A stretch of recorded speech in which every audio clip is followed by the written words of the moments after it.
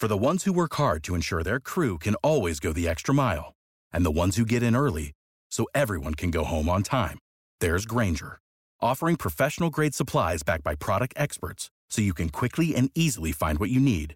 Plus, you can count on access to a committed team ready to go the extra mile for you. Call, click Grainger.com, or just stop by. Grainger, for the ones who get it done.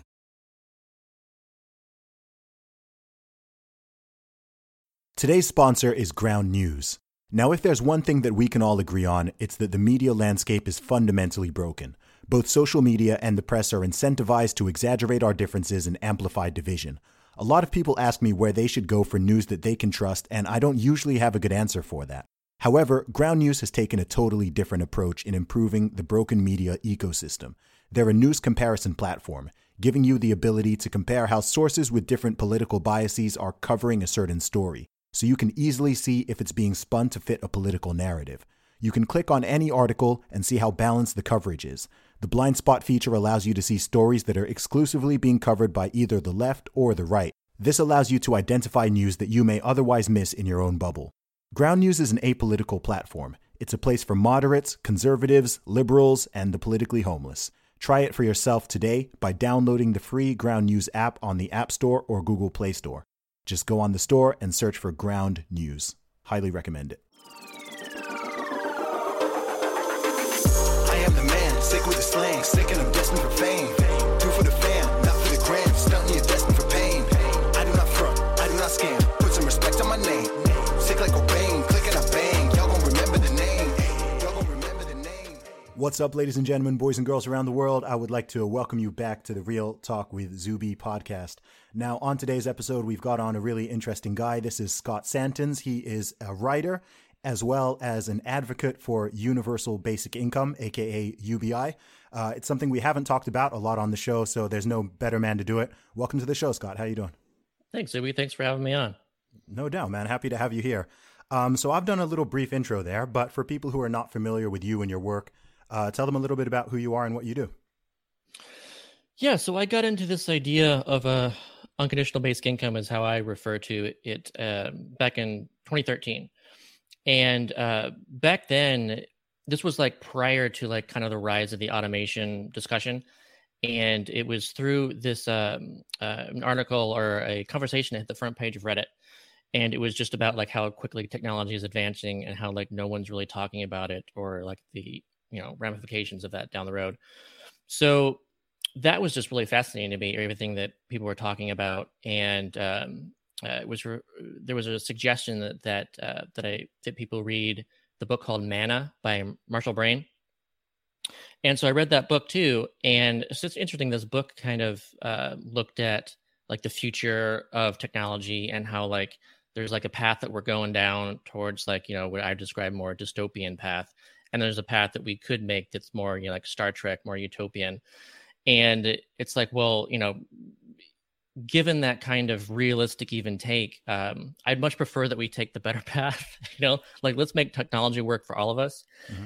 And so that got me looking into basic income because the writer suggested that was the way to get onto that path.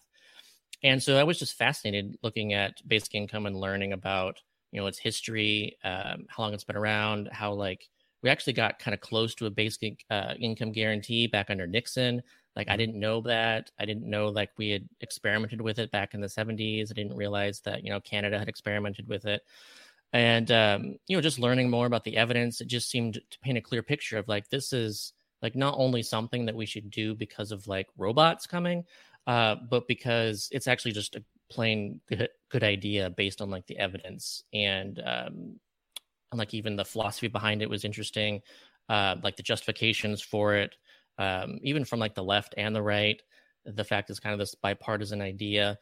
And also I learned more about the just the way the existing like conditional welfare system works, mm-hmm. and learning more about like those details instead of basically like assuming the way things worked, really like hit home that this is something that we really need to do like immediately and not just something like down the road. So that's what got me into it. And I actually crowdfunded my own basic income mm-hmm. starting in 2016.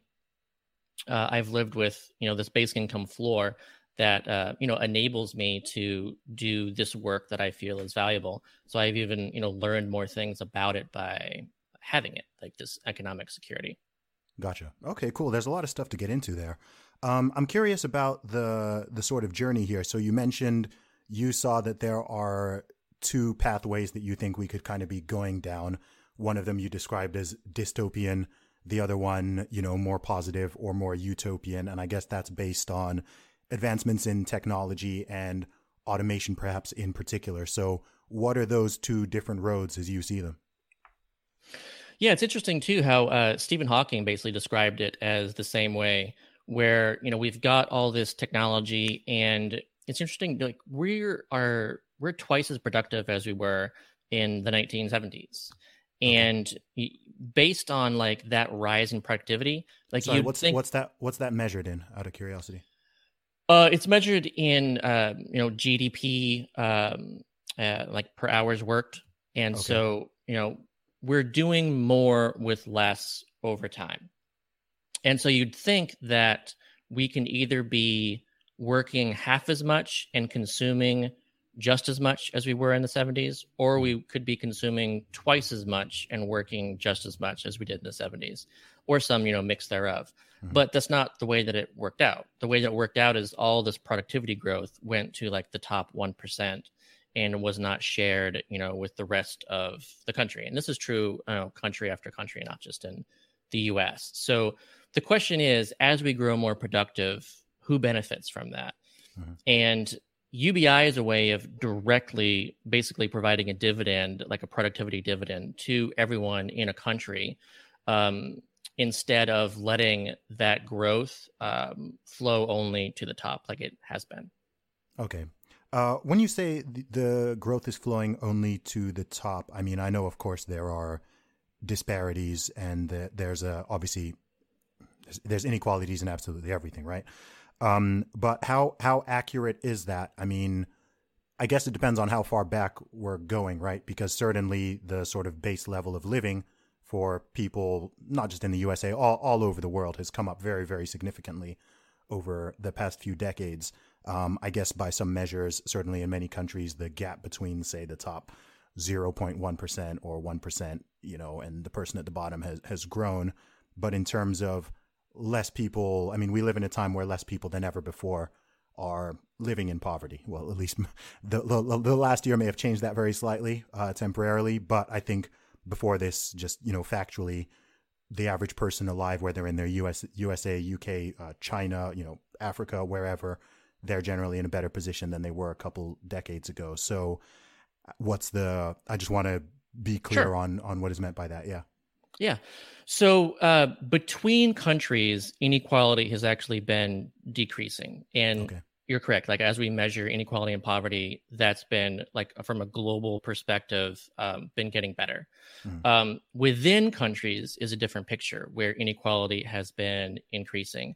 And in fact, in the US, despite poverty rising, because inequality has risen, then actually extreme poverty has been rising in the US. So that's just kind of a result of like this increased inequality. Between what time frame are we talking here?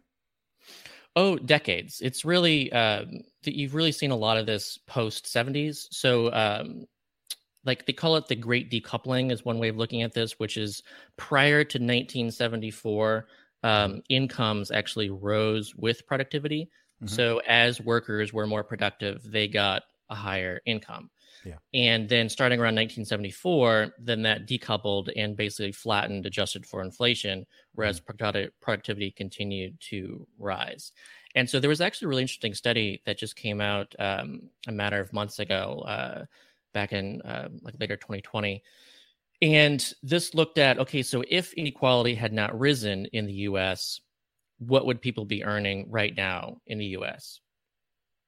And they found that basically, right now we'd be getting $2.5 trillion more dollars per year for the bottom 90%, and that if someone who'd been earning, say, $30,000 in 1974, they'd be earning like $60,000. Someone who was earning $50,000 would be earning $100,000, and that's adjusted for inflation too. So over time, there's $50 trillion worth that flowed to the top 1% that would have otherwise flowed to the bottom 90%. So that's like kind of gives you just a picture of just to what degree inequality has essentially robbed most of the country from the benefits of rising productivity. Okay. So we're probably going to have a split on this one, but in your mind, because I want to understand your own perspective here, because I'm someone I have very, very little concern about inequality. I think it's totally natural. I have concerns about poverty, however. I think that, there's people out there who are earning 10,000, I don't know, probably 100,000 times as much money as I earn. But to me, that's not an issue, right? It's if there are people who are in poverty, and, homelessness obviously is an issue if people can't afford food, if people can't afford, general living, then that's one thing. But I've always been a little bit puzzled and confused by when people focus all the time on the gap and the inequality rather than poverty itself, if you see what I mean. Sure. So what's your biggest concern around the inequality aspect? Yeah, so there's a couple things, or a few different things that's important about inequality, and so from like an economic sense, and this is like stuff that's out there from the IMF, from the World Bank. This isn't like some extreme position, but you see that there's basically like a sweet spot for inequality where, as measured by the Gini index, GINI is how it's referred to, where you go from like maximum inequality and maximum equality. There's like a sweet spot where that's where like the most economic growth happens. So more inequality than that, you're actually going to be hurting the amount of economic growth that happens. And so in the US, we're at too high of inequality for that, like because we've let inequality grow. And again, so I'm not saying that we shouldn't be unequal. It's just that had we not let inequality increase from what already existed back in the 70s, then we actually, as a country, would have created more wealth even beyond what we did. So we're actually kind of holding ourselves back by this high inequality. Okay. And so that's just like from an economic perspective, but also there's physical effects. So there's social effects from high inequality. And so you see that, like as one example, when it comes to like gun violence, that's associated pretty closely with the amount of inequality in the society. And when it comes to like other kinds of, violence and crime, then it's not affected by inequality. I'd say it's more like by poverty. So there's like crime that's poverty related and crime that's inequality related. So again, you want to not have too much inequality, or else you're going to have those problems that you wouldn't otherwise be having to the degree that you're having them in a high inequality situation. So there's a lot of like, health reasons why it's good to reduce inequality and not just say purely economic reasons. And then there's also political reasons. So we know that when inequality gets to be to such degrees it is right now, then you've got, say, billionaires who can influence politics and elections in like major ways, like the Koch brothers have. And if you want to avoid those, like, first of all, you need to have, better systems in place for democracy that kind of avoid that kind of thing. But also it's just kind of a natural outcome of when inequality has risen to such a degree that you're creating extremely powerful people that just have more influence. But so this is I think this is a philosophical aspect here, because how can that be dealt with in a way that is ethical? I've never heard a solution for this inequality problem per se that to me is not highly unethical.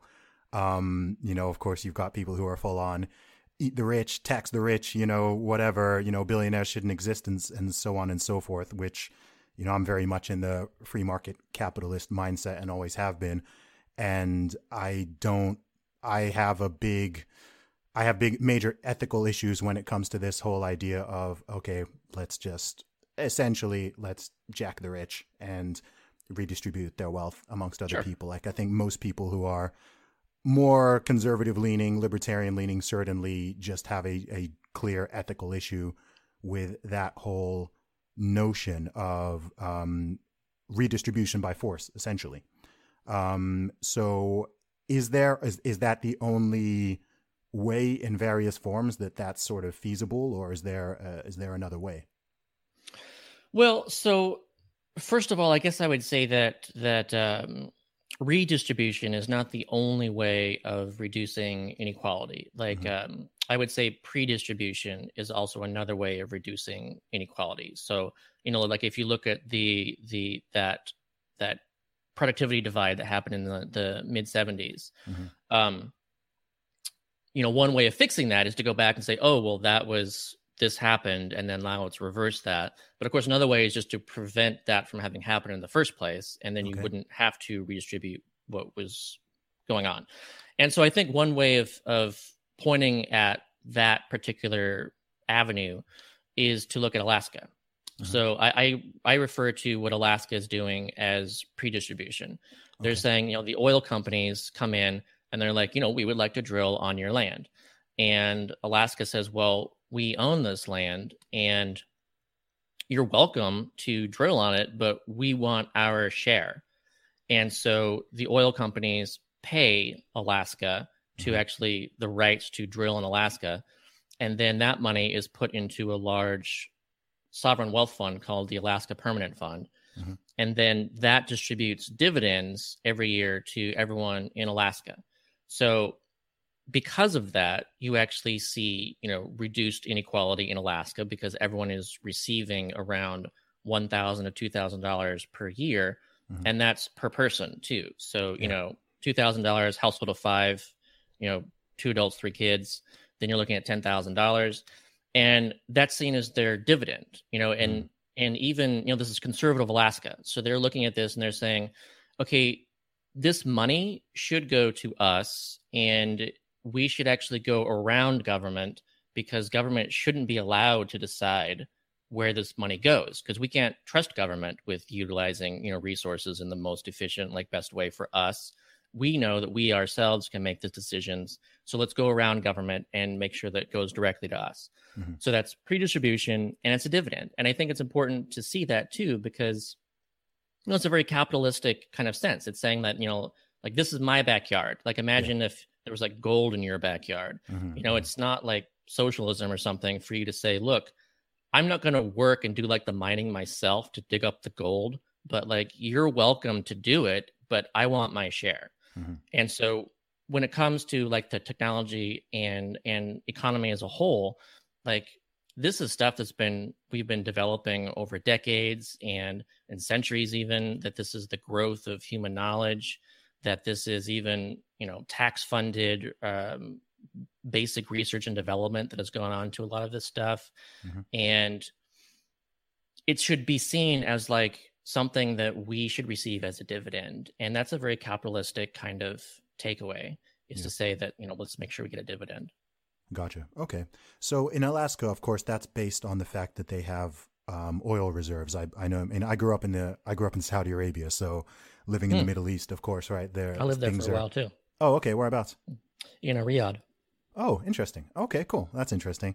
Yeah. So of course, in some of the Gulf states, based on, oil reserves and natural gas, there are things are just done differently there, even in terms of there being essentially virtually no taxation, et cetera. So it's kind of I don't know. It's a weird sort of hybrid model between what I think most people in the West would consider elements of all across the political spectrum, right? It's sort of this very conservative country in one sense, but then you could say in terms of the policies and what's provided in terms of public services in some ways is actually a lot more progressive, certainly, than the USA or even in the UK in some ways. So it's really interesting hybrid.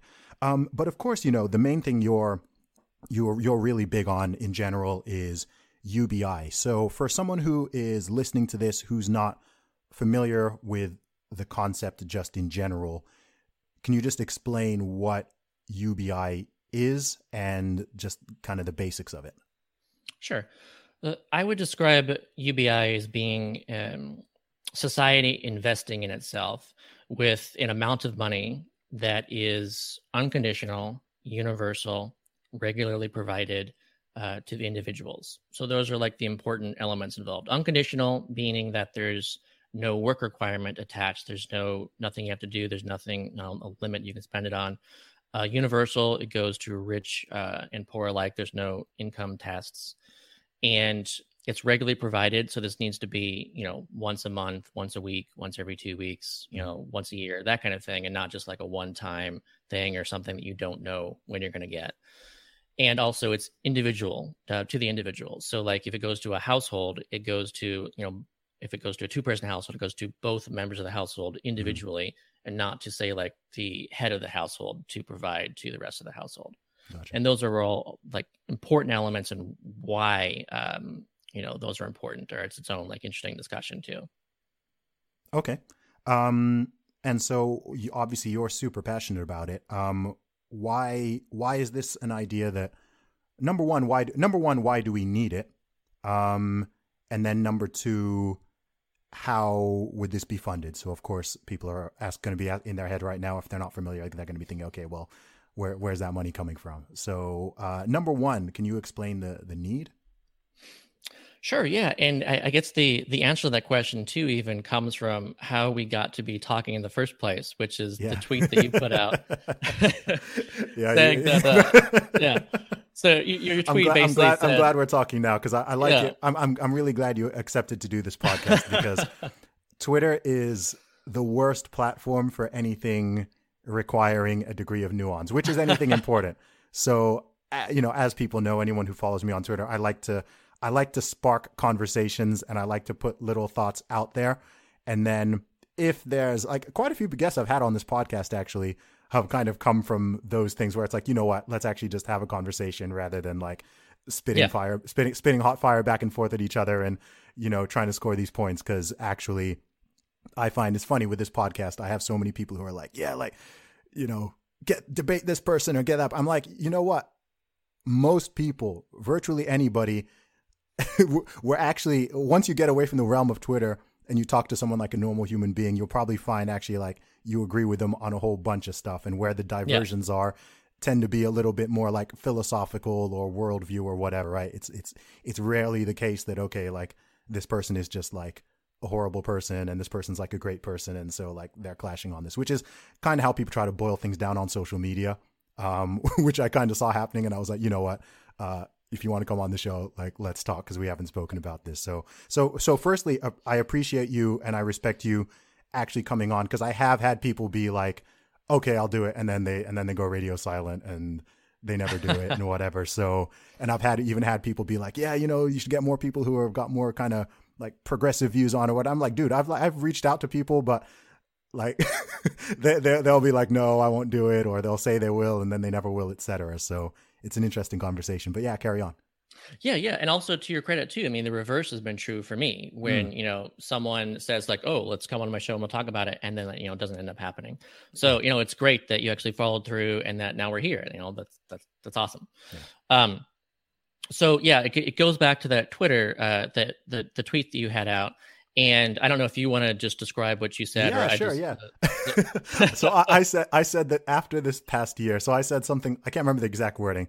I said something along the lines of, I've always thought that UBI is a bad idea, but after this past year, I think it's an even worse idea.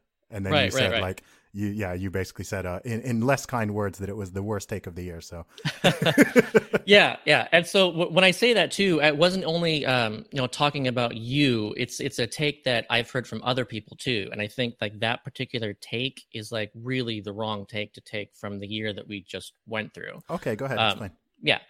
So before the pandemic even hit, like again, part of the reason I feel so strong about UBI is because of learning about like the details of the way like the actual system currently works. And like before the pandemic even hit, like as one example, unemployment insurance, as far as reaching the amount of people who are unemployed, so 28% of the unemployed were receiving unemployment income. And that was before the pandemic. So that's already like 20% that's leaving out the overwhelming majority of the unemployed. Mm-hmm. And so then the pandemic hits. And so, Congress is all like, what are we going to do? What are we going to do? And the unemployment system is actually, it varies by state. This is basically like over, 53 departments that are all handling this thing. And so, some states are far worse than others. as an example too. Like Florida, before the pandemic even hit, they were so bad, and they designed it that way too because they want people to not file for unemployment, and they want to, essentially punish people into getting back to work.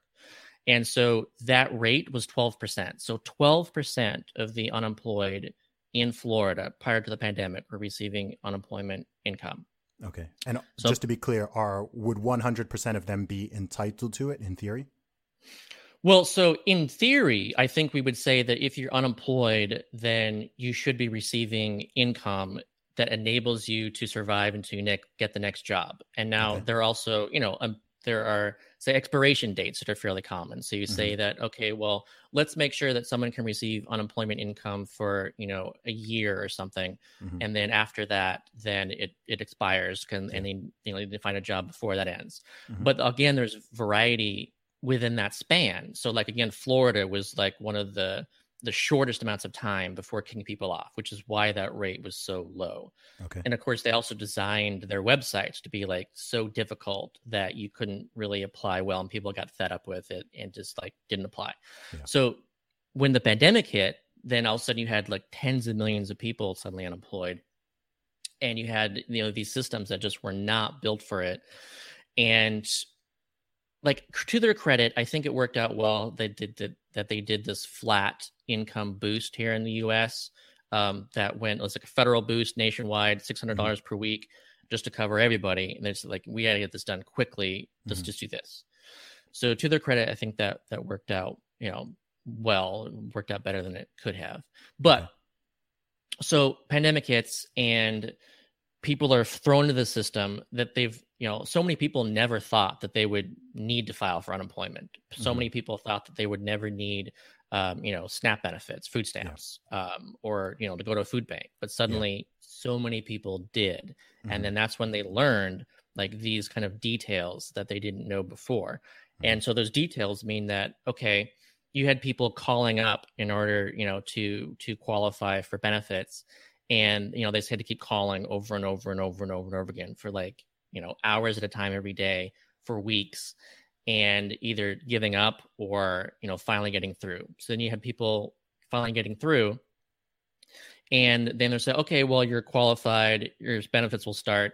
And then people waited months and months and months to actually receive, their first checks. And, to this day, like we're over a year now out since March hit, and so many people lost their jobs, and people are still waiting. Some people are still waiting for their unemployment who have said that they've been improved. And you had people, standing in lines at food banks that were miles long, just crazy the amount of people that needed food assistance. And was that because there weren't food like in the stores? No, there was plenty of food in grocery stores, but people didn't have the money to actually buy that food. So then they had to go to the food banks. And there was so much demand for that they couldn't possibly handle it. And then you saw, besides all these problems where like people falling through the existing system and not getting the assistance that they needed, and not only the unemployed, but then you have a whole other demographic of people who lost income but kept their jobs. So unemployment income isn't going to help them at all. The only thing that helps them actually was the stimulus check. So that was something that was really important too that we saw.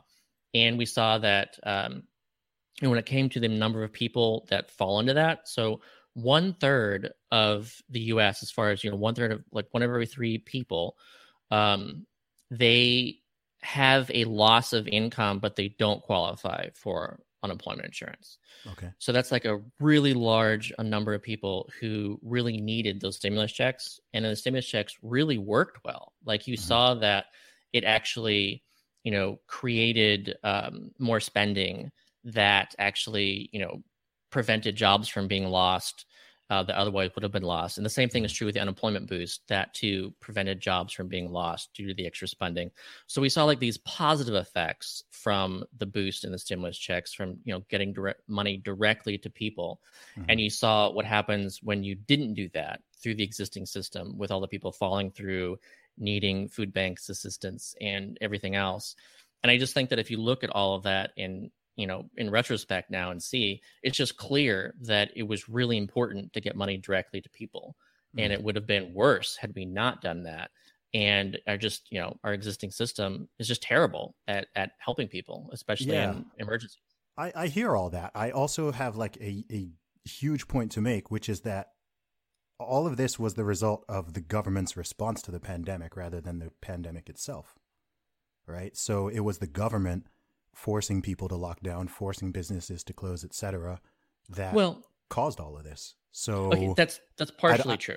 Okay, okay. If I feel like the government causes a massive problem, I don't give them any props for, their half-hearted attempts to alleviate it, because I'm like, even here in the UK, people keep saying, the pandemic caused this, this is the result of COVID. I'm like, no, it's not. It's the result of the government's ridiculous response, right? That's what's putting people out of work. It's not I'm sure the direct impact of the virus has impacted people to a degree, but the government response has been a much, much, much bigger factor in terms of unemployment and financial loss. Yeah, but I would even say that drives the imperative even more, that the government compensates for what it did. I do agree with that. I think if the government is telling you you can't work or your business needs to shut, then as capitalistic as I am, I'm like, well, if the government is doing that, then in that case, straight up, like, they have to compensate you, because that's not your own choice choosing, okay, I don't want to work or I want to close my business. So in that case, I 100% agree that, they have to do something. They're obliged to. Yeah. And it's also, so not only, is there that imperative to get money to people because the government is preventing them from earning income, but also it just works better to keep the system flowing. Like, you don't want to say, prevent people from earning income so that they can't pay rent, and then say, okay, no one pays their rent anymore.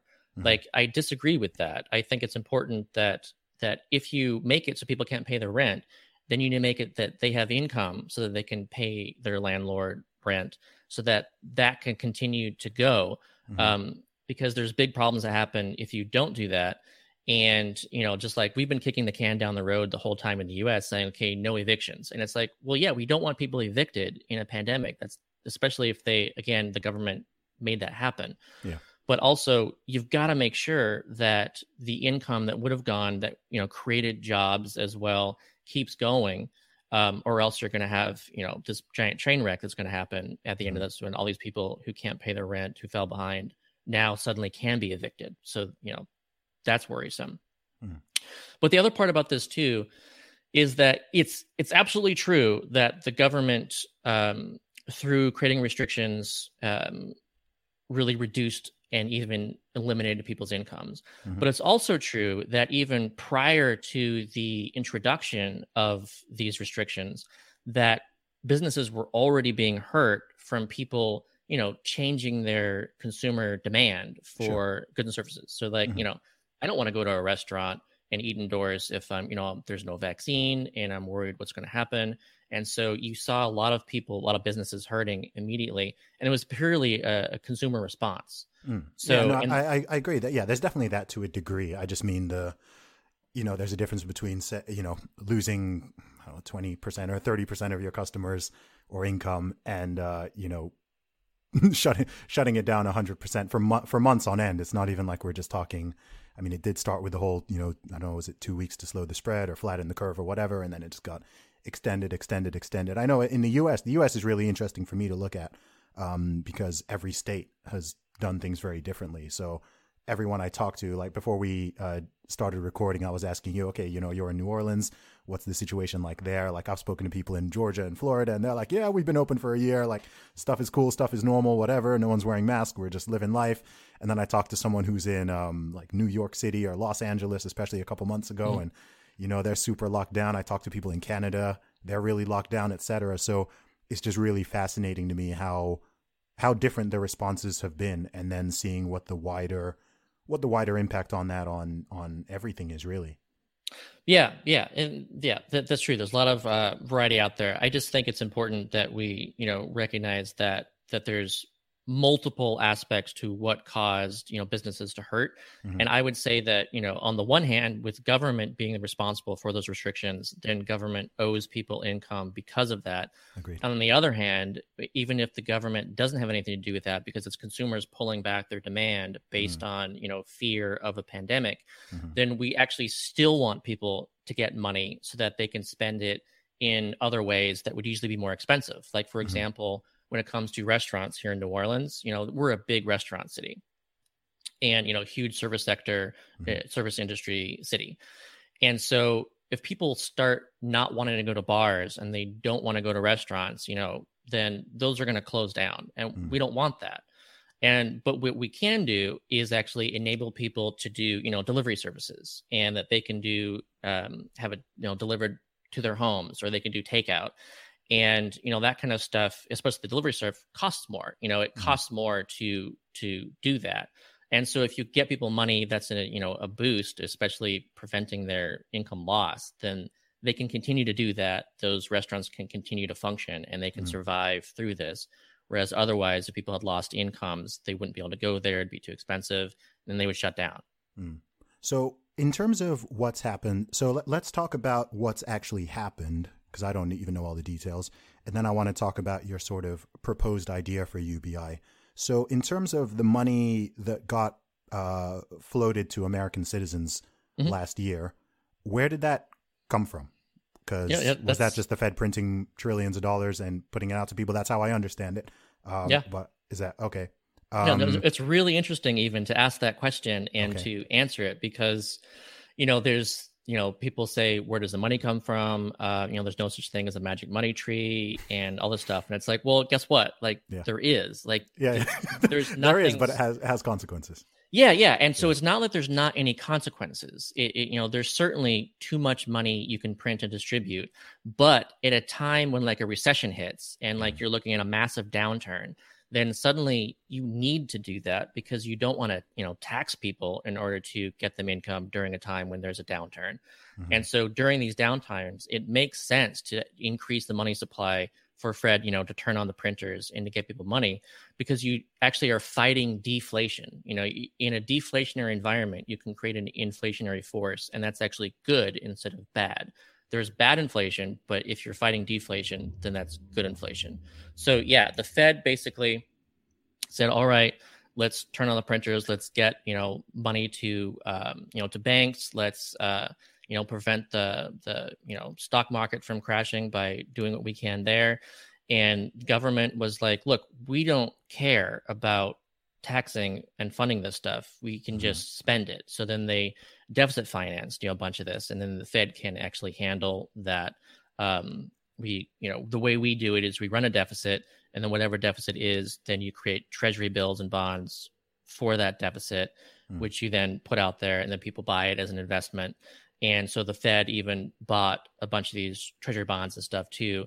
And that's the way it goes. So, but essentially, we did just turn on the money printers, and that was, I think, the right thing to do, because we're in a pandemic, and you can even see that massive inflation wasn't a result. We're still below our target, even after still super trillions early. of dollars. Is that not super? Is it not too early to say that? Isn't inflation virtually guaranteed in the long run?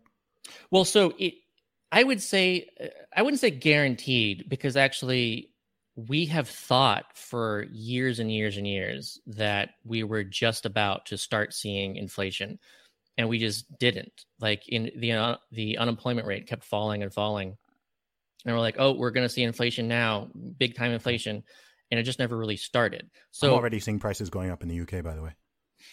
So so there are price increases, around the world, even in the US too. But a lot of that is actually due to supply chains and the disruptions that have happened as a result of that.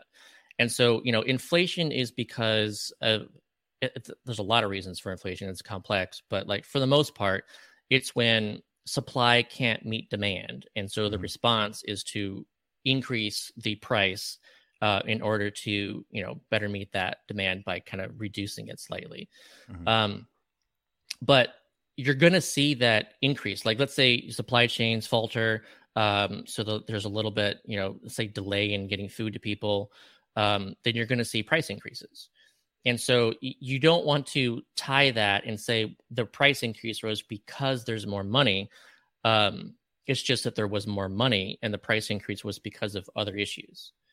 And so I think that's just important to look at all the different reasons how prices could increase and why they're increasing, and not just because there's more money. Like, but that is a gigantic reason, surely, right? I mean, if you print, I don't know how many trillions they printed last year.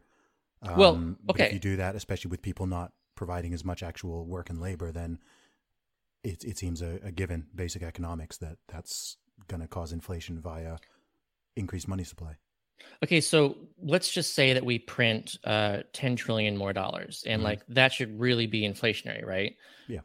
But then what if we just buried it? Like it didn't do anything. It didn't go anywhere. So the money existed. You didn't put it in circulation? Yeah, or if it's like it was in circulation, in circulation as in like, one person got it and then that one person decided not to spend it. Okay, I get you. So just because there's more money doesn't mean people are spending it. And also it depends on what they're spending it on. So as another example, let's say the stimulus checks, let's say people just spent them entirely on their debts. Okay. So they spend it on medical debts, school debt, insurance, just everything the credit cards, everything. And so what is the result of that? What happens? Well, there's no inflationary impact at all. In fact, there's a deflationary impact because actually when you pay off a debt, you're actually reducing the money supply. So the only way to actually, increase a price for something is if that's being spent on something that a limited number of people want. But when you're paying off a debt, there's nothing that people are, trying to get. There's no limit there. And so there's just no impact. So again, depending on how people spend their money you're going to see different effects on prices in different areas. I get that. Yeah, I get that. Okay. I'm curious to learn about, so UBI as a general concept, obviously you're a strong advocate you're saying this is something that should be implemented in the US now. It's something that's needed now. And it's something we should do now. It shouldn't just be during the course of this past year. We've kind of had this thing, but like you're all for it. So in the way you see it, how would that work? How much would it be? How would it be funded? What are the upsides? What are the downsides, et cetera? I know you've done almost approaching a decade of work on this. I was doing a little bit of research before this. I read a couple articles. I obviously couldn't read all of them. But how do you lay it out? How do you see, okay, this is the ideal UBI plan. This is how we implement it. Yeah. So first thing I would do is I also like to get people to think about basic income in a different way as far as let's say, how much does it cost? And of course, how much it costs depends on what the amount is and who's going towards and everything. But that also, it isn't asking the question, how much does it cost to not have a basic income? And I think that's a really interesting question too. Okay, yeah. Because it's like kind of asking how much it costs is almost assuming that not having it is free. Yeah. And poverty everything free. Is trade-offs now. Everything is trade-offs. Everything. Right. So when it comes to poverty, there's huge trade-offs to poverty. So we let it exist by people not having enough income to pay for their basic needs. And there's chronic insecurity, chronic instability, and stress. These results in things like, worsened health outcomes that you see a lot of diseases, heart disease, diabetes, cancer. These kinds of things can be the result actually of poverty that you're treating downstream. So you could actually prevent these costs by actually treating them, vaccinating against them upstream. And you can actually save money looking from that perspective because healthcare, especially in the US, is, we spend a lot of money on healthcare in the US. And so to a large degree, we're treating the lack of economic security, the lack of income. And when it comes to education, so like we're putting money into public education. And we also know that, if you're a kid being raised in poverty, if you live in a household where your parents are really stressed out from economic insecurity, you're not going to do as well in school.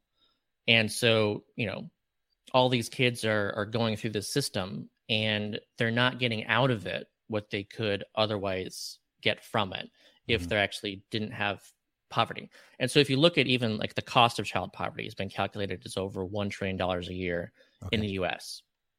And we actually just did something that I'm excited about too, which is a monthly child benefit for kids here in the US. And we didn't have that before. And we're doing it for a year because of the pandemic. We just passed it. Parents should start getting their checks in July, and they'll start getting that for, say, 6 months, and then look at the rest of it via tax credit when they do taxes next year. And so the cost of that is actually less than the amount of poverty that it'll save. Poverty costs $1 trillion. They're going to reduce child poverty in half. So that was, we're saving $500 billion per year, and we're spending about $300 billion per year in order to save that $500 billion. So that's like a really good deal that we're $200 billion ahead on child poverty because of this policy that we're going to enact. And UBI is essentially the same way, where by reducing poverty, we're going to see a lot of savings throughout because we spend trillions of dollars a year on poverty.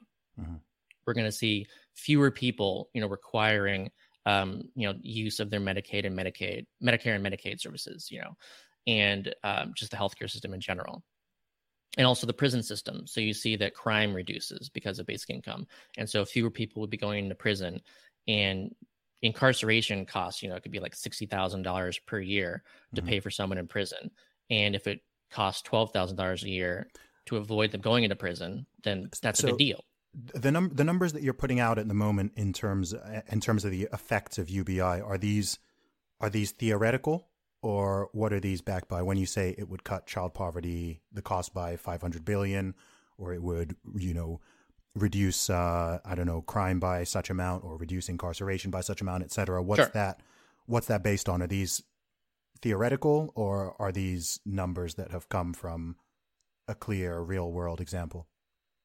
Well, okay, so the child poverty estimate is there have been multiple studies looking at what is the cost calculation come to, and because multiple ones have decided it's over $1 trillion, I think that makes sense. And it's divided into 3 areas. So you're seeing savings when it comes to child poverty. It's cut into about thirds. So like a third of the trillion comes from healthcare costs downstream.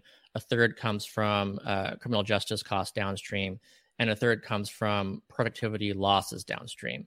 So that means that, let's say you go to prison and then you come out, and then suddenly you can't earn as high of income as you could have otherwise, because now you have to check the box that says like you're a felon and no one wants to hire you. And because of that, you earn less, and because you earn less, then you pay less taxes, that kind of thing.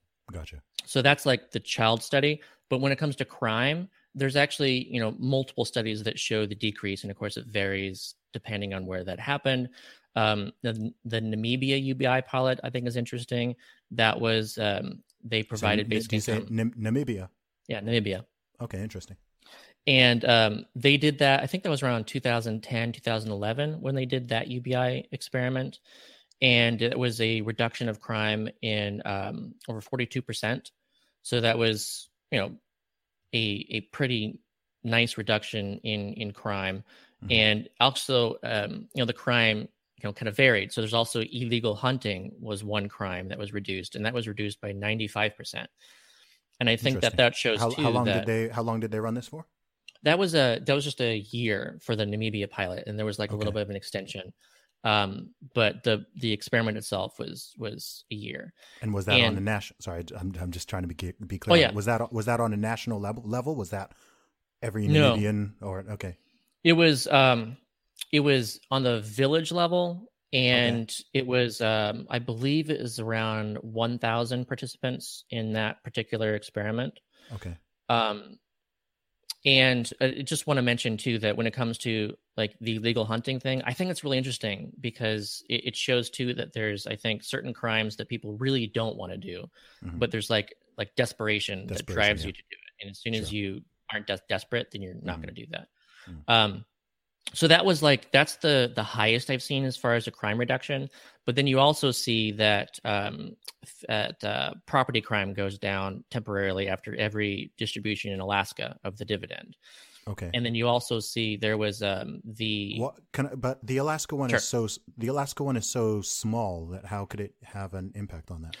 Right. So it's interesting too to make that analysis, and part of that analysis shows that when the dividend is higher, you see more of a decrease in crime. Okay. And then because based on the average, then you're showing that each time that the dividend goes out, that you see this temporary loss. People are like, oh well, we don't need to do property crime. We got our $10,000. Yeah, I'm just trying to because in Alaska it's typically like about somewhere between $1,000 and $2,000 a year, right? So Right. we're talking, $150 a month. So I'm just surprised that has any sort of tangible impact, really. Oh yeah, and it's really interesting too to see just all the different analyses that you can do from Alaska. And so it's not only crime, but you've also seen there's a reduction in obesity that you can measure that because let's say a kid is born, and depending on when they're born, like let's say they might have to wait like a full year additional in order to get their first dividend, versus if they're like born at just the right time where they can get the dividend faster. Okay. And so you can see that basically a kid that has a year less of that dividend is actually going to grow up to have more obesity.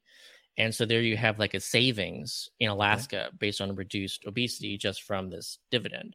And that's basically that's controlling for everything else. Yeah. Okay.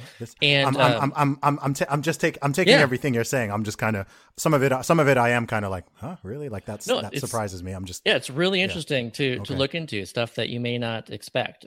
Another one is they looked at, of course, at work effect, and the work effect because the dividend means that when it comes to full-time employees, they're going to do a little bit less work per year because of the dividend.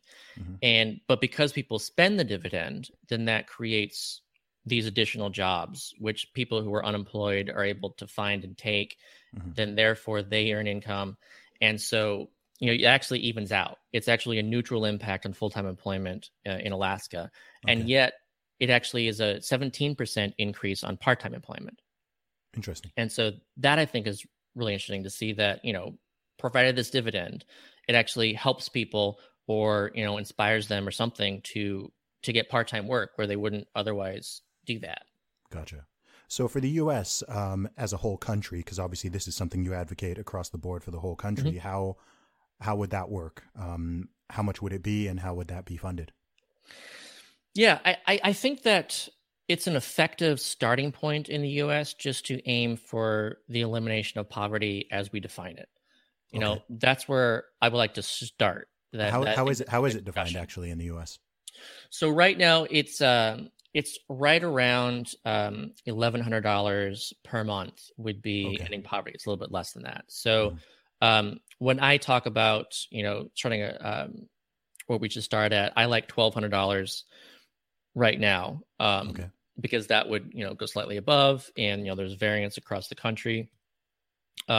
But I just want to make sure that we create this floor underneath everyone that's actually above what we call the poverty line. And so we can have this debate over, what is poverty, how much actually should people get, and whatever. Yeah. And that's a good discussion to have. But I think that we already have defined it. And so let's just start there and say that people should have enough that, that they have their basic needs covered, that they can afford just the bare minimum of, eating, sleeping indoors, having clothing, cell phone, like these kind of what their basics now. Yeah. And that's your starting point. And then you can actually, any amount of employment income you earn actually adds to that, which is not true at all with the existing system. With the existing system, if you're receiving benefits for being unemployed or having low income, and then you earn income, you lose those. Yeah. Yeah. So the existing welfare thing has that's a whole nother conversation. I think it's probably worth saying, actually, given the way we even started having this conversation, I think it's probably worth saying that I think some aspects of UBI certainly strike me as better as the current, like if it were to, if it were like, okay, this is a replacement for the way the way the current sort of whole, I don't know, the whole welfare system. I don't know all the ins and outs of how it is even in the UK, let alone the US. But it seems very, very messy and complicated, disincentivizes people, creates perverse incentives where it's better to not work rather than it is to work, so on and so forth. So although, of course, I have my skepticism around UBI for a bunch of reasons, which funnily enough, I haven't actually mentioned yet. I do think, it does strike me, from what I know of it, it does strike me as better than the nonsense that's currently going on. Oh, yeah. Yeah. And, so these are inherent problems with a means tested system, like as long as you only get something if you meet these certain qualifications, then as soon as you don't meet those qualifications, then you're going to be disincentivized to do whatever doesn't meet those qualifications. So when you have this floor, then suddenly you remove all of those disincentives. And not only is that true for what we call welfare programs and benefits, but it's also true for these things in the tax code that we don't consider as being welfare because they're like tax credits, subsidies, and these kinds of things that we consider to be, its own thing, and it's totally different. But it's interesting how, like in the US, we have like our housing assistance programs, and there's actually less that we spend on those welfare programs than we do to actually help people afford houses if you're in like the middle class. And then we give you a big tax deduction called the home mortgage interest rate deduction. So we help people afford houses through this housing assistance that we don't call housing assistance, even though the government is spending money on that in order to help people. So there's a lot of things in the tax code that we could also replace with UBI. Okay. And I think that we should, because we should simplify the tax code. We should simplify this benefit system as long as we have this floor underneath us. And then, build on top of it what makes sense to have on top of it, and don't have stuff on top of it that doesn't make sense. As one example, like I think disability makes sense to have on top of the floor. Because people with disabilities just need more because they have disabilities. They're not able to work in the way the able people are. That's a conditional program that makes sense to have on top of it, I think. And then when you have like senior pensions, like maybe that should still exist on top of it, but maybe you don't need as much, because the existing senior pensions are built for a system that doesn't have UBI. So let's say, you're wanting seniors to get, $2,000 per month is what they're getting, right now or something. And then we introduce UBI. And so you can do that and say, let's say 1,200 UBI plus 800 for a senior pension. And that would be, the exact same thing as what they're doing, but then you're simplifying the system in a way that I think would be effective. I get you. Okay. So where's this money coming from, Scott? Yeah, so I think there's a lot of different ways to go about this. And again, part of it should be through existing welfare programs. Part of it should be through existing tax expenditures. That can already cover a lot. So in the US, we actually spend $1.5 trillion a year on tax expenditures. And we're spending almost $1 trillion a year on what we call welfare. Okay. Sorry. When you say tax expenditures, what exactly does that mean? So tax expenditures are all your tax subsidies, tax deductions. These programs for the tax code that we don't really call it, what it is. So like in the US, one of them is the earned income tax credit, which is a wage subsidy. We say that if you have low income, then we're going to directly increase your income because you're employed, and we're going to do it through the tax code. Okay. And I just think that makes more sense to, get people money directly and then not utilize the tax code, in that way, and have all these distortions that also have their own, impacts. And so that's a good core. And then if you're going to need a higher amount of revenue because of whatever the amount is that you're going for, like in the US, I say $1,200 per month. You're not going to need that much more revenue in order to achieve that. But I like, actually, first of all, let's just deficit finance what we can deficit finance. And again, I'm not saying just to do this in an unlimited way, but I'm saying that if you actually can grow GDP by making sure that people have more income, then we should do that. And then as soon as you start seeing inflationary impacts, then you should have taxes to reduce the amount of demand that's overpassing supply. So part of it, I think, should be deficit financed. Part of it should be financed by your reform of the existing system. Mm-hmm. And then whatever taxes that we should do the taxes because they themselves make sense. So I think carbon tax is something that makes sense as something that, hey, let's incentivize people to reduce their carbon footprint. And because you actually have that UBI, then you're not, hurting people in a way that you usually would if you were just to introduce a carbon tax. So I think that makes sense. I think things like, especially on the local level, like land value taxation makes sense because if you have a land value tax, then you're actually incentivizing, again, people to develop undeveloped stuff. Like it doesn't make sense to keep a vacant house that's like crumbling that you're just sitting on waiting for the property to raise in price and then you sell it. Like it's not productive to do that. So like let's actually make it so that there's an incentive for people to develop these properties. And let's also recognize that when it comes to, what creates land value, it's actually people. It's the public services around it. So, tax funding is actually making values of property rise. So let's make sure that people, get a dividend from this like increase in property value that's happening. And that was actually Milton Friedman's favorite tax, just as an aside. And I think that's, interesting on its own. Sure. But also, let's say another thing too is when any UBI that you fund, the cost is the net cost and not the gross cost. And so I don't just mean that the savings from like poverty and crime and stuff. I mean, like if you provide someone $1,000 and then you increase their incomes by increase their taxes by $500 in some fashion, then they're receiving $500. So you're not actually paying for them to get 1,000; they're getting 500.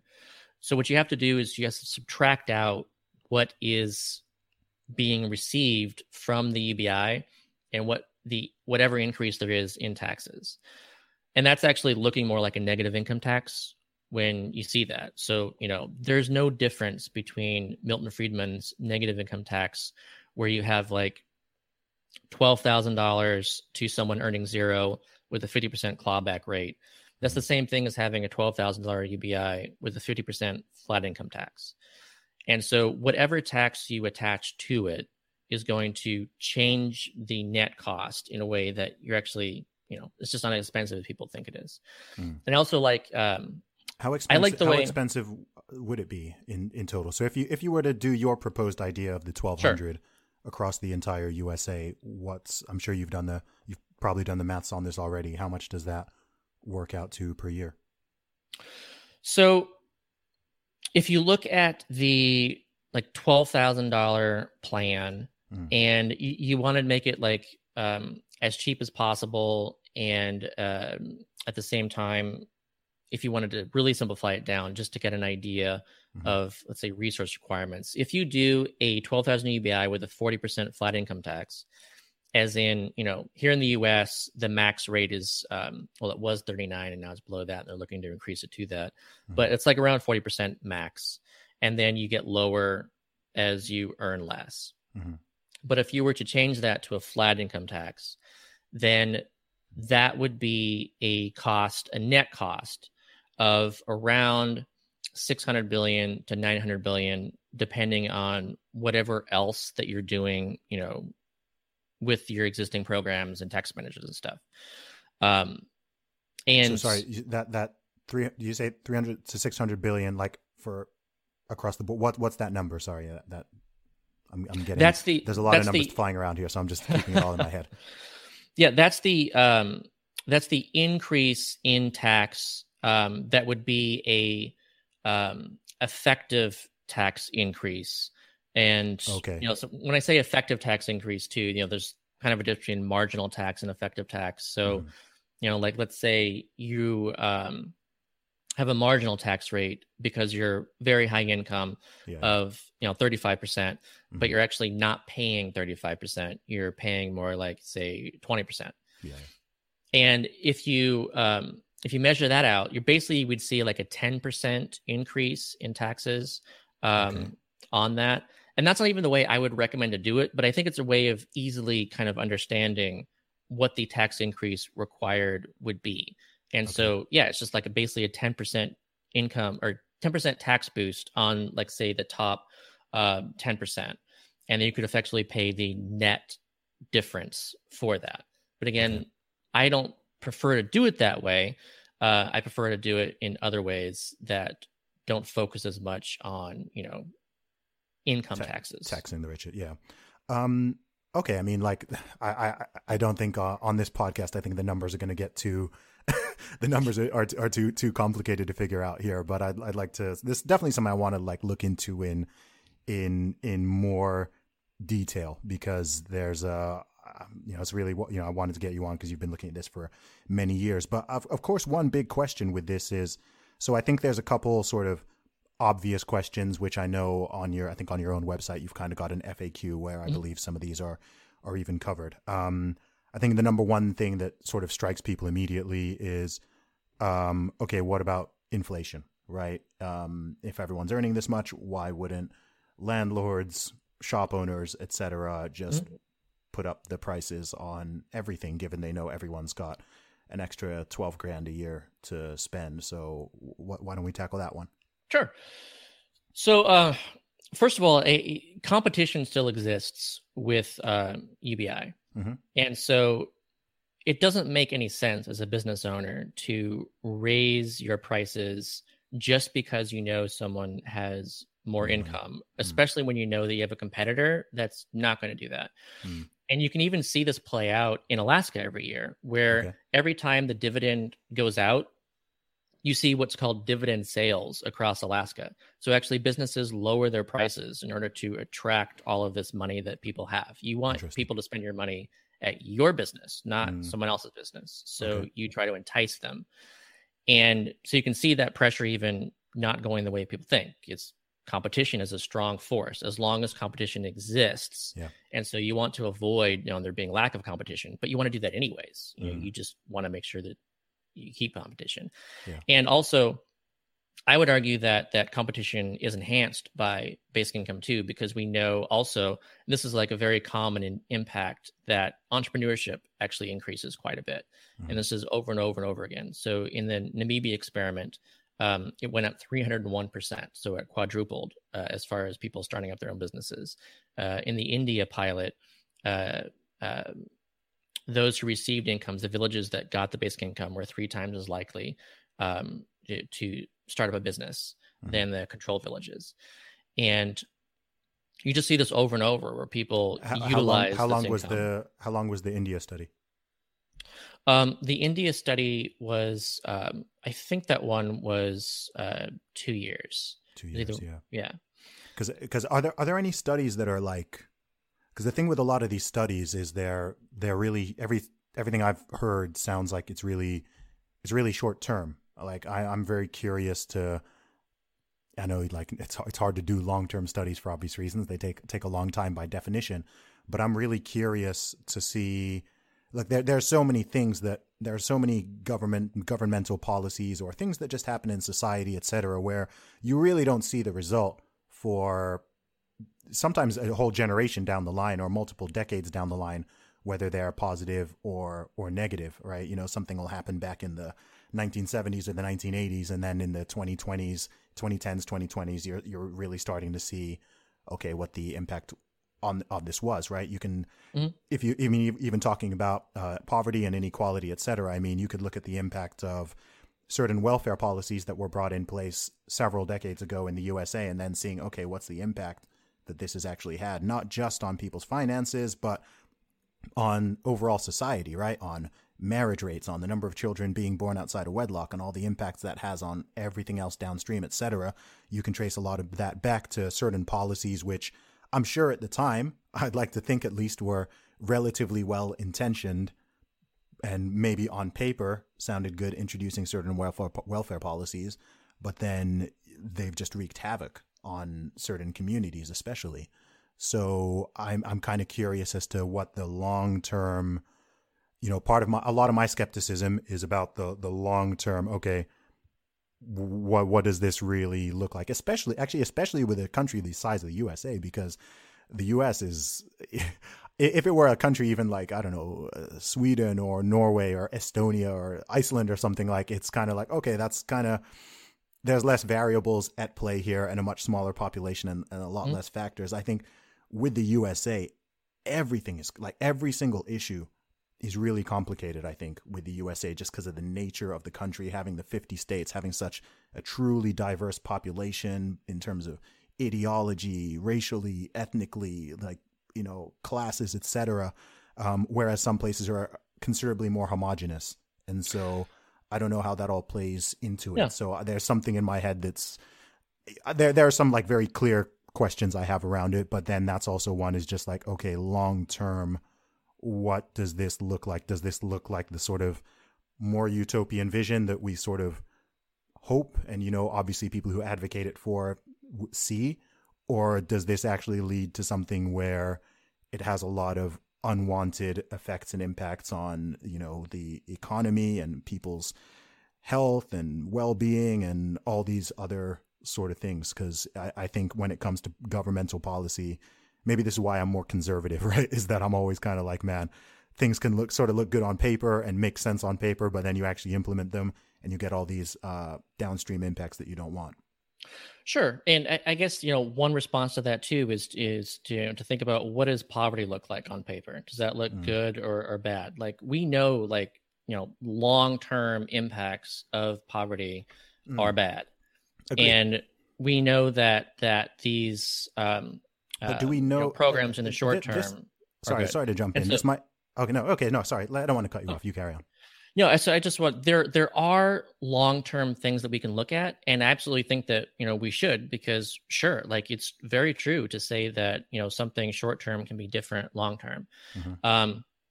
When it comes to, like, before we were going to talk about food stamps. And so, I'm sorry, we're talking about entrepreneurship rates. Yeah. And so I would say, if you look at like long-term kind of thing, we know that just the existence of the SNAP program, that itself actually increases entrepreneurship rates. So if you increase entrepreneurship rates in a long-term way with food stamps, then obviously if you give people cash instead of a food voucher, then you're going to see that impact too, because the outcome is through reduced risk. Your risk aversion actually causes a lot of people to not start up a business because they worry what'll happen if I fail. And so if you reduce that risk, then you're going to see more. And that you can tie those together as like a long-term thing. If you look at Alaska too, I mean, that's been there since 1982. Yeah. And, what are the effects? Well, again, we already discussed a lot of them. But I suggest to even just people look into that for themselves. Like, what have been the long-term effects? How happy are they with it? As far as since then. There's a natural experiment actually in the US that I think is really interesting to this discussion too, that took place in North Carolina. And this happened in sort of 1995.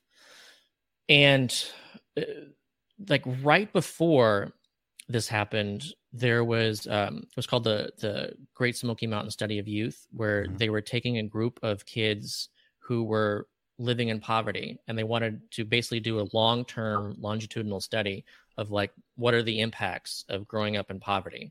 Okay. So they had the full intention of how are these kids doing when they're 20 years old. And right after they started that experiment or their study, a natural experiment occurred when the local Cherokee Nation started providing a dividend after opening up casino. And so suddenly some of these kids' parents started receiving an income, without conditions. Mm-hmm. And so you had this natural experiment where you had kids whose parents didn't receive the dividend and you had kids whose parents did. And, what are the results long-term of that? Mm-hmm. And very fascinating to see the multiple studies that have looked into this, like what happened to those kids. And you see that these kids, they had better educational outcomes, better health outcomes, they earned more income, just turned out like personality differences were positive, a lot of different interesting impacts. And another, like really, this is the kind of thing that I don't, kind of assume or guess that mm-hmm. as an impact. But it's that the kids grew up to actually vote more. Like they were more involved as citizens through that as like a long-term impact. And so I think like that's really interesting to consider. Like what are the impacts down the road on democracy mm-hmm. of, ending poverty? And it could be that it points toward the direction of people being more active. And just on that point, just to jump in, a thought just entered my mind that I wasn't thinking before, but what would prevent, if this were implemented, what would prevent politicians from just one-upping each other and just running on, hey, you're offering 1,200, I'll offer 1,500. Oh, you're 1,500, I'm offering 1,800, so on and so forth. Yeah, I would look at like Social Security as an example of that, mm-hmm. where you would think, because the senior demographic is really valued by politicians. Mm-hmm. And it's also, I would argue, because they are so active. And they are so active even because they have this economic security and they have the time and ability to actually be more engaged as citizens. Mm-hmm. And so what happens? Like, first of all, if you're a politician, you do not like say, I'm going to get rid of Social Security. Like that's a way to lose an election is to do that. But anyone who wants me to get into politics, this is why I can't do it. Because it's just too popular. It's hugely popular, and people feel that they paid into it. It's theirs, and so they should get it when they reach age. But you also don't see politicians going, "Hey, I want the senior vote, so I'm going to say we double Social Security." Mm-hmm. Like you just don't see that either. Like it's still hard to get these increases in Social Security despite being popular. But you also don't see the negative. And I think that's more important, is that you don't want politicians to come in and get rid of it. And in fact, another example like that comes from Alaska, where the most recent governor just single-handedly decided to reduce the payment. So it should have been over $2,000. And he was like, no, we're going to reduce this to $1,000. And he, did it because of gas prices. And they're like, we've got to make this more, make sure that this fund lasts and grows and stuff. And so he just single-handedly reduced it, and people were pissed. And so he lost his job because of it. And then, the people who ran to replace him, they had different ways of returning that dividend and strengthening the dividend even going forward. Mm-hmm. So it's like considered like the third rail of politics there. But what you also don't see is politicians, continually upping it and going, let's get even more and more and more. Yeah. And here's another big question. I think obviously the inflation question is a big one. Another big one is, why not just cut taxes? Yeah. So taxes is, first of all, I want people to understand UBI as essentially a refundable tax credit. It is a tax cut. Mm-hmm. It's just in the form of cash instead of a reduction in, like, say, your payroll taxes. So it's, when you get a tax rebate, it's still your taxes that you're getting refunded. It's a tax cut, but it's just done differently. And there's value in doing that differently because, again, if you provide everyone this, tax rebate, then that's when you don't need to do the stuff that you're doing right now, which has these perverse incentives when it comes to, various welfare programs. Mm-hmm. So like if you just make sure that you do a universal like tax rebate, then you can replace those programs. And you don't have to do like separate things with the existing, way of going about things. And I'd also argue it sounds that, more yeah, sorry, I don't mean to interrupt you. I'm just saying it Sure. sounds more complicated to me than reducing taxes.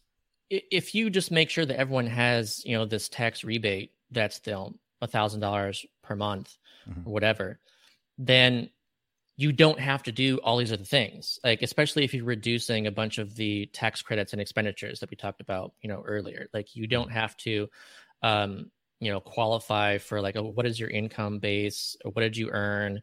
And then let's figure out, let's have like a bunch of IRS administrators and stuff looking at your income in order to figure out what this is. And, okay, do you get the home mortgage interest deduction? No. Do you get the earned income tax credit? No. Like, all that measurements and stuff goes away if you just make sure that people have this universal, like, national tax rebate first, and you'll have that simplification. And I would say that there's kind of a difference too, as in dividend versus stock selling. And so I would point to, again, a UBI as being a dividend, as saying, okay, there's all this, this US, the corporation, kind of thing. And our productivity is so great, let's distribute this dividend. And if you own stock, you get a dividend because of it. If you do a tax cut, then you're reducing the amount of the actual, I would say, argue like the principal. So you're saying that, like, if you sell $1,000 of stock per month, then you would get $1,000 of income per month. But I would not argue as it being the exact same thing as a dividend, because you're actually reducing the amount of ownership that you have. Like, if you continually reduce the amount of tax revenue that there is, then you're going to reduce all these other things as well. And all those other things are helping create that productivity that you're getting the dividend from. So that's why I'd say, look, let's go ahead and reduce tax burdens, but the rebate is just the more efficient and, more effective way of doing it. Interesting. I don't know if I totally follow that. Well, okay. And I guess I okay. Here's another example. Go ahead. No, here's another example that's interesting too, because we just saw it, like, again, through the pandemic, and we saw this argument where, like, Trump was saying, let's do a payroll tax cut, and help people through this time. And so, okay, if you cut people's payroll taxes, then you are going to increase their checks, and that's good. But you're only helping those people who are still receiving income because they're employed. And the loss of that, is all these other people who are unemployed and they're getting nothing. And because they're getting nothing, then you're impacting the people who are, still paying payroll taxes. More concerned about the disparity. Well, and also just economically speaking, you're not helping those people keep their jobs like you would be if you're only cutting payroll taxes, because, again, all those other people who aren't employed are going to impact those who are employed because they're unable to spend like they were. So then those jobs are shed. And now, sure, there's even fewer people paying payroll taxes because there's even more people who are unemployed. And it's helping feed into the cycle of, like, continually reducing the amount of spending in the economy. And so we know just from last year, it's more effective to do a stimulus check instead of a payroll tax cut, because, first of all, you reach everybody, and also it's more economically stimulative to get it all at once as well, instead of over time, like a payroll tax cut would have done. Okay. Man, this is I'm actually kind of a little bit wary about the time, because I think this is really like a multi-hour discussion. But from your own perspective, what are the foreseeable or genuine real world downsides to UBI? All right, I've obviously got my own concerns, as do a lot of other people. But as someone who advocates for it and who's really, really looked into it in detail, what do you think are the downsides? Well, so first of all, I would describe my look at the downsides as differently. Like, I don't agree that certain downsides would be downsides, even if they were to exist. And so, like, work obviously is the most obvious thing to start and point to, because most people, like, the prime concern is people will work less. If people work less, then suddenly all these other things happen that are bad, and people worry, what are the results of that? Mm-hmm. And so, first of all, I don't think that a free labor market is a free labor market if you're not really voluntarily choosing to sell your labor. I think that if you feel that you have to accept any job in order to survive, then that's just not a free market. And that in itself has its own impacts, meaning that if you can't refuse a job, then jobs can pay less. And then that has issues. If you can't refuse a job, then you're going to accept a job that may not be your best skills match for the job. So there's like these other impacts that happen from that I don't like, that I would argue, aren't good. So I would say that, I want people to be able to refuse to work, because I think that gives them the power and ability to choose what work is best for them at the wage that should be paid and with the benefits that they feel is necessary under the conditions that they feel, under the hours that they feel. Okay. I think this is a big philosophical difference here, but yeah, I understand the perspective. I don't agree with it, but I get it. So if you have that and then people can refuse to work, then also it's not that people are going to choose to refuse to work, and that's what you see in the experiments. That's what I think it's, there's value in look at these experiments. Like if you look at, the most recent thing, just so people know, was the Stockton experiment. And that was 125 people receiving $500 a month for 2 years. And they found from the result of this is that unemployment was reduced among the recipients. And actually, the recipients were twice as likely to be full-time employed than those who didn't receive it. And as unemployment was reduced. How so? What was the mechanism for that? Unemployment was reduced, as in the mechanism theoretically, is that essentially it's like boots and with bootstraps. It's like you can't pull yourself up by bootstraps if you don't have any boots. And so if you have $500 a month, that's not enough to like do nothing, but it is enough to actually help you find things to do. And as an example, like someone, let's say they had, and this was a real example, like they had a job that didn't pay very much. It was, a part-time job. They didn't really like, low pay. But they couldn't afford to actually find a better job as long as they had that job. It's kind of like you're locked into it.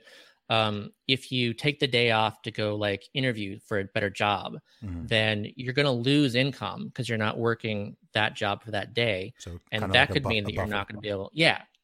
So you have that buffer that enables you to take that risk and find that better job. And they found that they did find that better job. So that's like an example of actually increasing employment. But I'm not even arguing that that's good either. If you look at the experiments in the 70s in the US and Canada too, they found that employment decreased slightly. And how did that work? Well, so that was measured as a per year basis. So unemployment was reduced over the year. But it's not that people actually like chose to work less. It's that between jobs, they spent a longer time finding that next job. And so I think that's important for that skills matching. Like you don't want someone just to take the immediate job that may not utilize their skill set at all. It's just they need a paycheck. So we want a skilled labor force that's actually matched to what they can and want to be doing, so that you have, higher productivity than you otherwise would. So it's also important to look at, how did the work decrease? What were the results of that? Another one is that you had a decrease in employment in students. Okay. So you had students who are like, they dropped out of high school, and then they dropped out of high school because they needed to help earn income for the family. And then that family started receiving the basic income. And so then they're like, well, okay, I don't need to continue working in this job. I can go back to high school and actually finish. And so that's what you saw in that experiment in Canada. Okay. And you also saw mothers of newborns. So mothers of newborns, they didn't go right back to work like they would have. They were actually able to stay home with their child for a longer period of time than they otherwise would have, because they would have had basically, been forced back into work. And so they could actually do, unpaid care work, which is, again, valuable. And, it's hard to say that, a mom staying home to raise their kid, especially a newborn, is like not important work, but like extremely important. If she got a job, at like, no, I'm with you on that one. I'm with you on that one. I mean, the thing I think with a lot of these ideas is it's, how would I put it? I think a lot of things, and this goes with a lot of political differences and political ideas, is, sometimes there's a disagreement on what people want, but oftentimes I think people want the same things, whether you're talking to someone who's progressive, liberal, conservative, libertarian, whatever label someone wants to use, etc., or even just different ideas. I think oftentimes people kind of want the same thing, but the question is, okay, what's the mechanism to get there? What potential rights are any rights being sort of trampled in the meantime? What are the trade-offs? What are the downsides? What are the known unknowns? What are the unknown unknowns? All those sorts of things, right? I think pretty much everyone agrees that, yeah, if a woman's had a child, then she shouldn't be destitute. I don't see anyone who's like pro poverty out there. I think most people want these things to be remedied.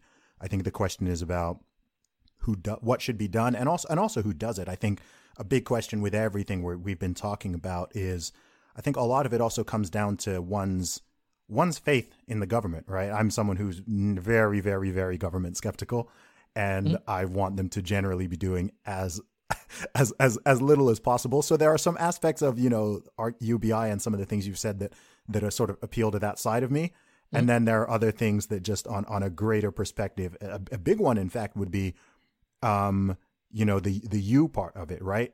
Would it, in the long term, would this truly remain unconditional? Would I want to trust the government with that? Could they start, saying, oh, actually, this person misbehaved, or this person has bad ideas, so actually we're going to remove this person's, basic income, et cetera, right? I think a big concern to me, and I think to a lot of other people, a bit like a lot of what's happened in the past year, is it feels like another step towards what some people would consider a dystopia, right? More centralized government with more power and more control, and people kind of breeding that reliance. We already know with the welfare state, it breeds a reliance on the government, and people kind of getting stuck in certain ruts. And I do have a general sort of wider concern that this idea in the long term could have those sort of effects on a much, much bigger level. Not to mention just I'm very much, I feel the value of work and labor goes beyond just income, right? It goes beyond income. Sure. Even aspects of poverty, so even if you gave everyone $1,000 a month, would that even solve poverty, right? Because a lot of poverty is about mindset, right? It's about people's behaviors. It's about people's beliefs, et cetera. You give one person $1,000 and I trust that they will spend it very well. You give another person $1,000 and, that person may even end up worse off depending on their situation, right? They could end up worse off depending on how they spend it. So I think all of those are additional questions and concerns that myself and a lot of other people who are skeptical around ideas like UBI have. I think some people try to make it as simple as like, oh, you want people to be poor, or you want this. Like, no, that's nonsense, right? It's just like, okay, what are all the factors here? What are the pros here, the cons? How's this funded? How much is it costing? Is it stepping on anybody's toes? What are the long-term effects? All that kind of stuff. I just think there's a whole lot of questions there.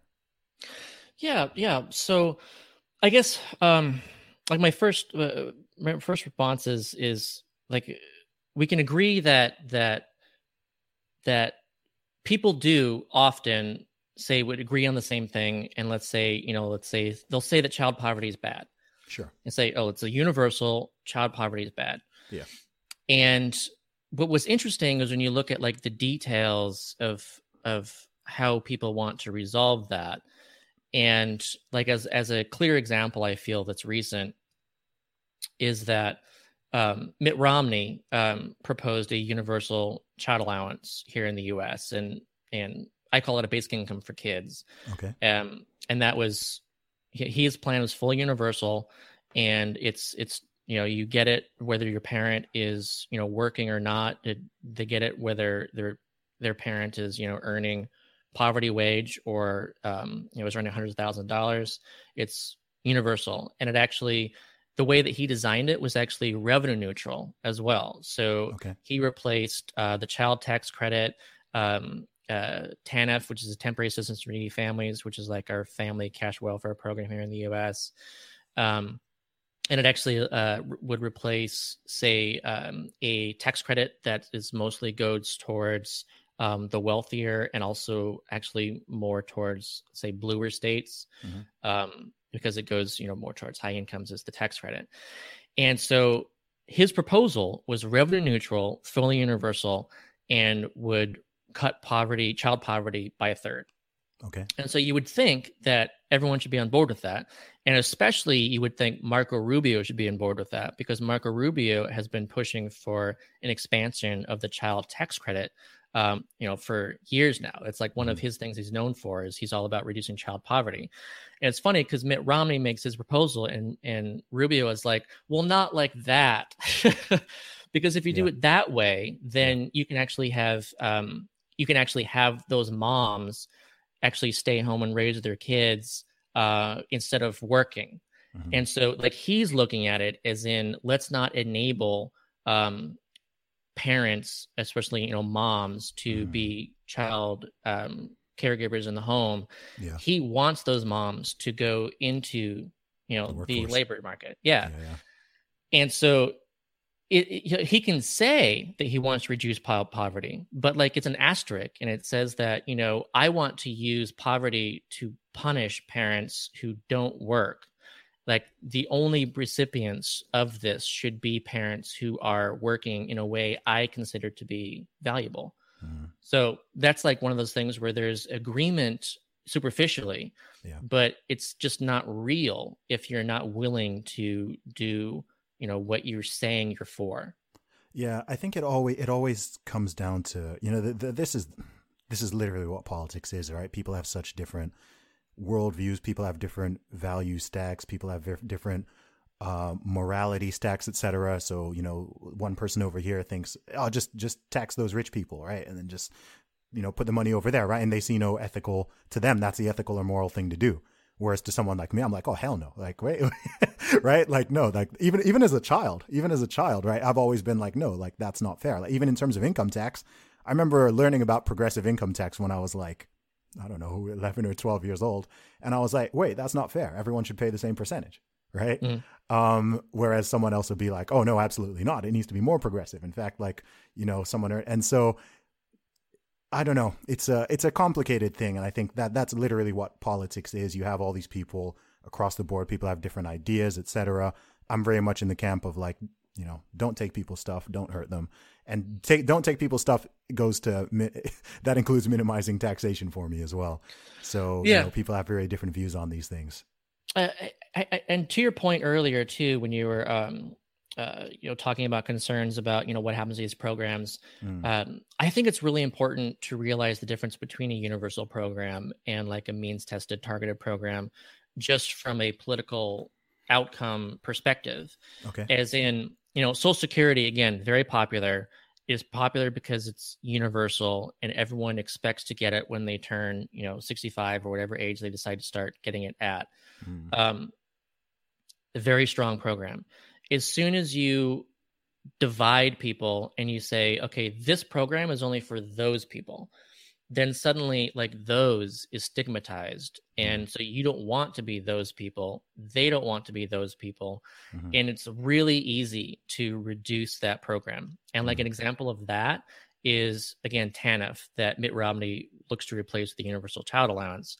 And TANF actually, when it first started under Bill Clinton, he's the one who did the tax reform, the welfare reform.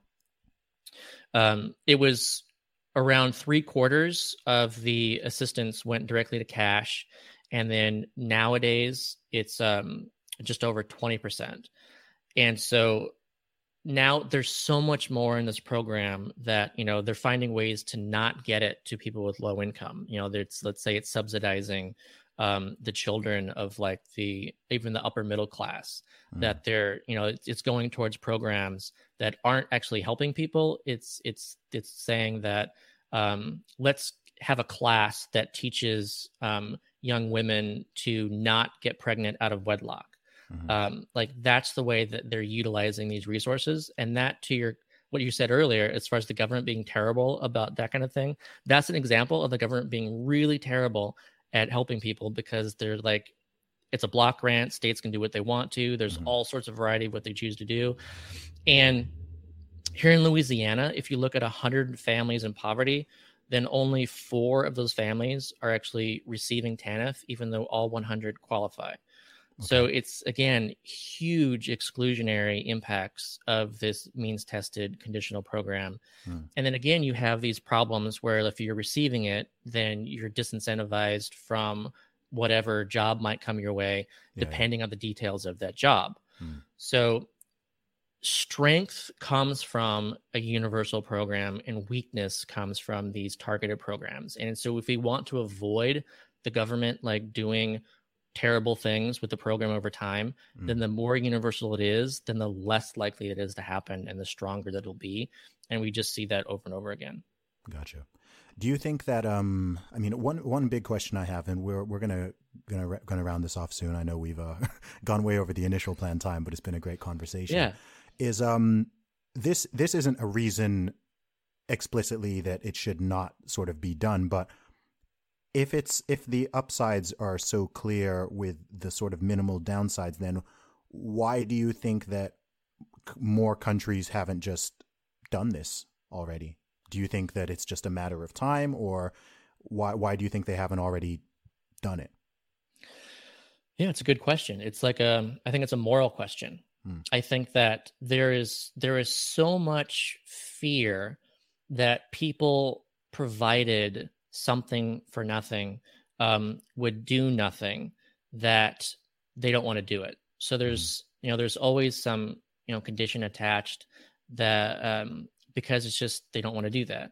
And they've gotten around that in Alaska because again, people feel that it's theirs. It's their share of Alaskan oil wealth as being a resident of Alaska.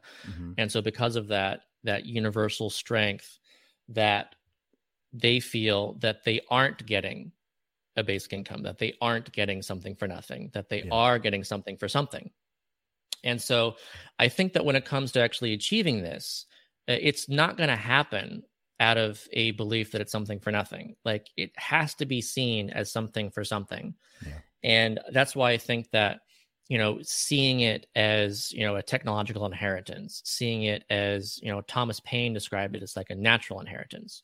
And I just as an aside, because I think it's a really like good argument, just philosophically speaking. So Thomas Paine was for essentially something very close to this. It wasn't a UBI. He was looking for that everyone, when they turned 21, would receive this, essentially use universal capital grant. Okay. And that would be something that they could utilize to start their lives. But it was fully universal, and it was universal because it was seen as a right that was compensating people for the loss of what the inheritance that would have been theirs, as in the earth itself. He said that no man created the earth. All you have, like when you say, mine gold or mine metals and minerals and stuff from the earth, that you're adding value to it. Like if you turn a tree into a chair, then you've essentially could have added great value to it. Someone wants a chair instead of a tree. And so that person should be rewarded for adding that value to that resource. But they didn't create the actual tree. And then by utilizing it themselves, other people aren't able to use it. It's gone. So he's saying... But yeah, carry on. Well, yeah, I was saying it's renewable, but yeah, carry on. I'm just saying from a just an example of perspective. I know what you mean.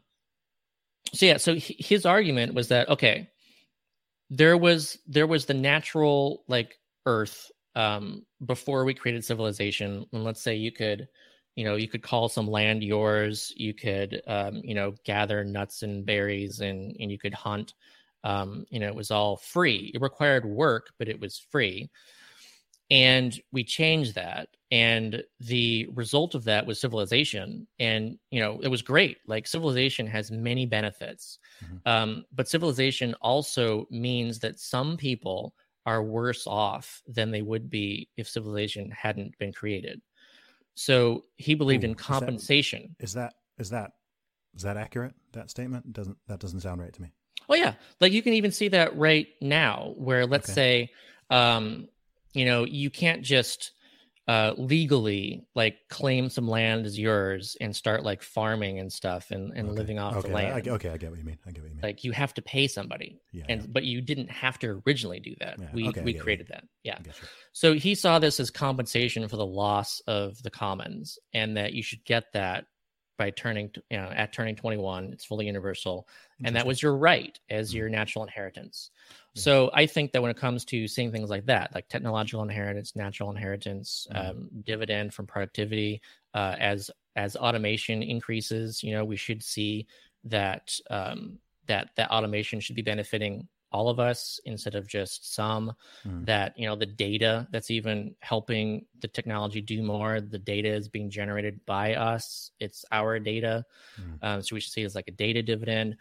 Like, even money itself, like, this is something that we create, and it should benefit everybody. And what's the best possible way to create new money? I would argue in equal amount within everybody's hands, instead of like at a bank to distribute who they feel they want to distribute it to. Like, there's lots of ways to look at UBI. It's something that should be seen as a right, should be seen as a dividend, should be seen as deserved.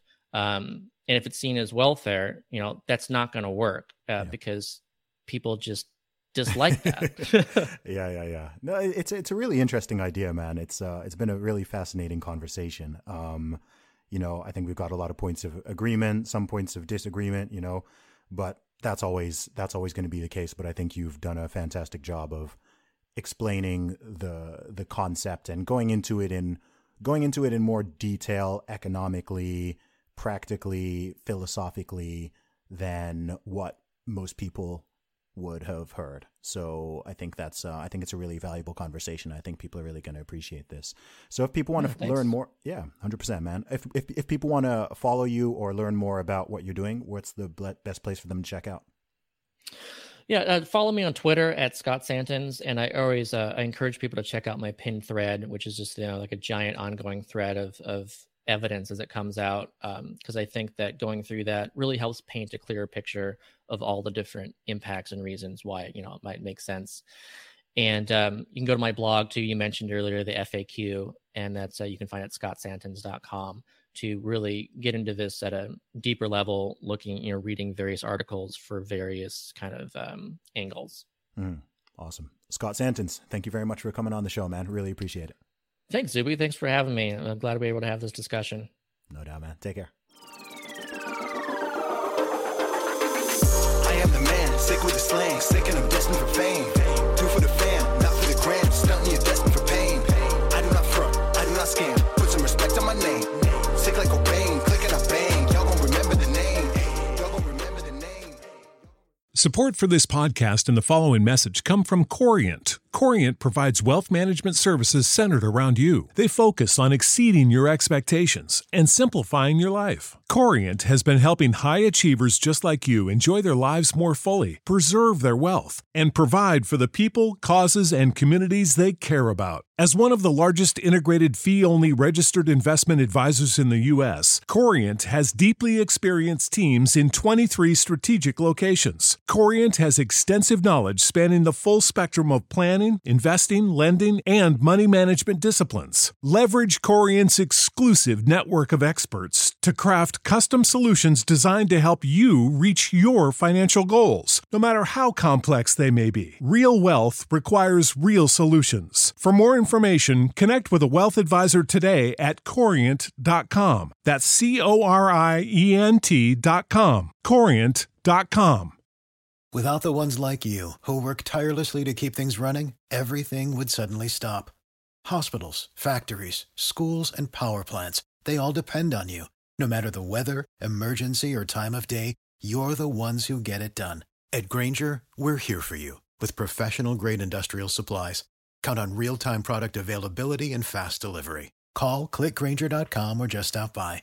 Grainger, for the ones who get it done.